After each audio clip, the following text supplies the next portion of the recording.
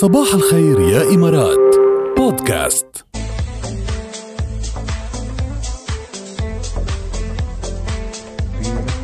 قبل شوي كنا بمعركة صغيرة أنا وجاد. هو بيقول إنه أطول حيوان على وجه الكرة الأرضية هي الأفعى الأناكوندا الأمازونية. أنا عم أقول لأ، في دودة اسمها دودة بوتلاس هي الأطول شيء وطولها 55 متر. حدا بيقول لك أناكوندا؟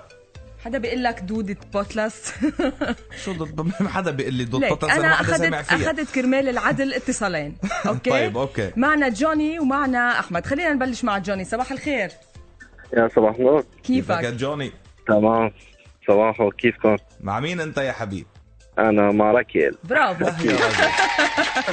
لا يا رجل، ليش عم تعمل معي هيك؟ والله شو بدنا نعمل؟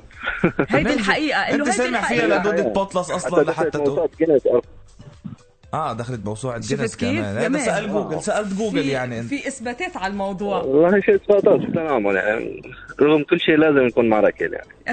كمان. هاي قوية هيدي، قوية جوني، قوية هيدي. مع حق ما عندك مشكلة. مهم مع ركيل. شكله شوف جوني ما طيب لي. بستأذن أنا بمشي حبيبي إذا زعجك. خليك من عوزك خليك. شكرا يا جوني. هلا. اوكي ميرسي. يسعد صباحك. أحمد بونجور. كيفك؟ تمام. أنت كيف؟ والله الحمد لله تمام. أنت شو بتقول؟ أنا مش منيح لهلا، مش منيح أنا يا أحمد. والله شوف يا جاد، ما صحيح إحنا أصحاب بس أنا مع ركيل. برافو. هيدا شوف يا جاد، أنا قلت الإعصار واصل.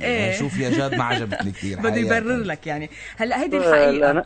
أنا كنت فعلا ما بوصل طولها إلا ل7 متر ماكسيموم. مزبوط. والبوتلاس توصل ل55، توصل حتى كاتبين ل60. والله برافو عليك. برافو. وعلى جوني 100%. وعلى ركال وعلى جوجل اللي ساعدكم.